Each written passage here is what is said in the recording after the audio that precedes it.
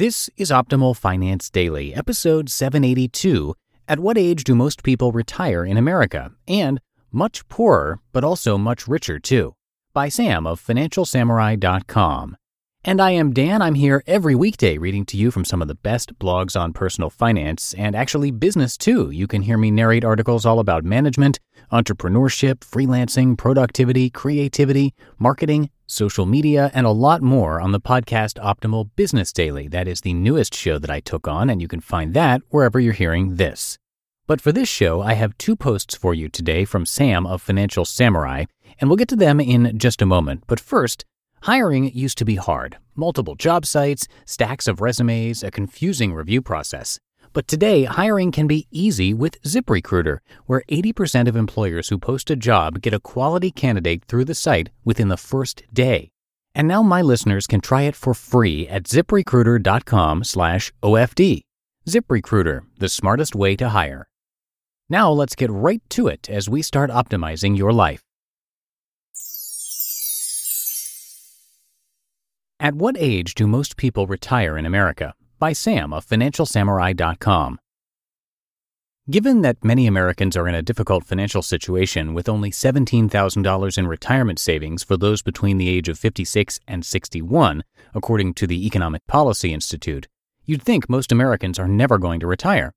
The reality, however, is 69% of Americans are out of the full-time workforce by age 66, and roughly 51% hang up their boots between the ages of 61 and 65. That's according to LIMRA, the Life Insurance and Market Research Association.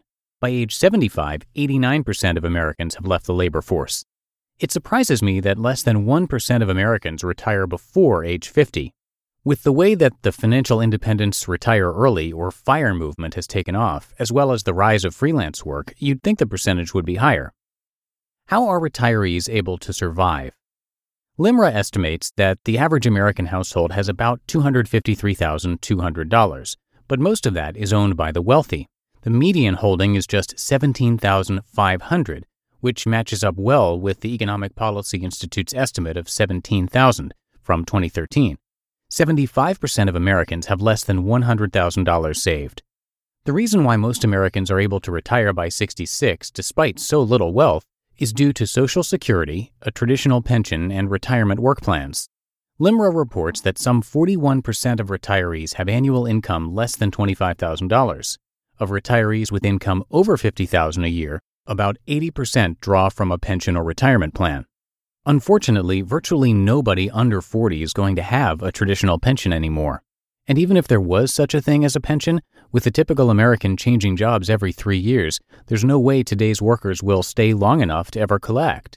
Therefore, the focus on retirement savings needs to be on maxing out a 401k, an IRA, and other pre-tax retirement plans, while also saving additional money in after-tax investment accounts. Just in case there's a job change, a need for liquidity, or the desire to retire before the 10% early withdrawal penalty goes away, having a robust after-tax investment portfolio is a wise move. For added security, it's wise to build multiple income streams to reduce concentration risk.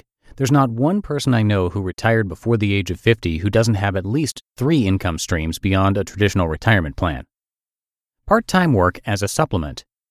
Despite the anemic retirement income figures, the gig economy enables millions of Americans to work part-time and supplement or replace a full-time income source. I'm pretty sure if all went to could earn at least $50,000 a year driving for Lyft, assembling furniture for TaskRabbit, and being the friendliest greeter at Walmart. But then, by working 50-plus hours a week, I wouldn't really be retired. The key to surviving retirement on a low income is owning a home debt-free and having sufficient medical coverage. With health and living expenses taken care of, surviving off just $2,000 a month, while challenging, is doable. If you're fortunate enough to have children who call you back, they might even come to your rescue if things get too difficult. Although I left full-time work at age 34, I've never stopped working, and I think this is true for most early retirees. Your focus simply shifts from something you're sick of doing to something that's much more interesting. If you're lucky enough to love what you do, then by all means, work until the very end. And I will have another post from Sam in just a moment, but first, thank you again to ZipRecruiter for sponsoring this episode. You know what's not smart? Job boards that overwhelm you with tons of the wrong resumes. Luckily, there's a smarter way to hire at ZipRecruiter. ZipRecruiter's powerful matching technology finds the right people for you and actively invites them to apply. It's no wonder that ZipRecruiter is rated #1 by employers in the U.S., and that rating comes from hiring sites on Trustpilot with over 1,000 reviews. As applications come in, ZipRecruiter analyzes each one and spotlights the top candidates so you never miss a great match. ZipRecruiter is so effective that 80% of employers who post on ZipRecruiter get a quality candidate through the site within the first day. And right now, my listeners can try ZipRecruiter for free at ZipRecruiter.com/OFD. If you love this show, show your support to it and ZipRecruiter by going to ZipRecruiter.com/OFD. ZipRecruiter.com/OFD. Much Poorer, but also Much Richer Too, by Sam of FinancialSamurai.com. Over the last several days, I've spent a lot of money. First, I splurged on a 50-minute massage for $67 that came from $260 in poker winnings the other night. Does the $67 count as real money since I didn't have the money before the game? Yes, because I could have easily lost $260 as well. Saving any winnings from poker is a very empty feeling. Instead, I like to spend it on something rewarding since the excitement of taking down a hand lasts about a nanosecond. Second, I went on a double date with a client and his wife at this new French-American restaurant and picked up the $230 bill. The place definitely wasn't cheap, what with the oysters, wine, cheese plates, bouillabaisse, and 24-layer crepes. However, it was a good time and great for relationship building. As he is officially a client, there was no hesitation to pay, unlike my outing with the real estate agent the other week. Finally, after 2 months of waiting and mingling, I'm now officially a member of this cozy old-school tennis club. I handed over my credit card to the member rep and watched her swipe it for a cool $10,000. Curiously, I didn't blink an eye because I was so excited to finally be a part of the family. The process overall has taken 2 months. There's something about going to a place where everybody knows your name. The club feels like one big family. Experiences always win. In total, I spent $10,297 in the past 3 days with no regrets. It's quite strange because I realize that $10,297 is a lot of money. I really do. Yet there's not 1 ounce of buyer's remorse because I haven't really bought any things. Instead, I spent money on experiences, which are well worth it. I'm super excited about meeting all the members of the club especially. I've already met around 55 members through weekly Saturday morning double sessions, and there are several hundred more to go. Maybe I'll find a new best buddy. Maybe I'll discover a long-lost friend. Or maybe I'll play aplenty and get in the best shape of my life. Aren't those things priceless? To me, they are.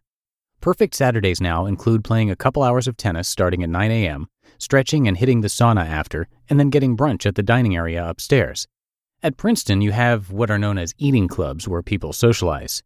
This place feels the same way, where members just hang out after a match and catch up on life. Time and time again, I realized that spending money on experiences far surpasses spending money on things. I could have used the $10,297 to buy 1/5 of a new $50,000 Audi Q5 3.0-liter SUV, but rather I'll just keep my $5,000 beater SUV, who I named Moose, for another year and hope nothing breaks. The leftover money after you've established your retirement framework is meant to be spent. I say go have fun and live a little. You just listened to the posts titled, "At What Age Do Most People Retire in America?" and "Much Poorer, but Also Much Richer Too," both by Sam of FinancialSamurai.com. And that's going to do it for this edition of Optimal Finance Daily. Hope you have a great rest of your day, and I will see you back here tomorrow where your optimal life awaits.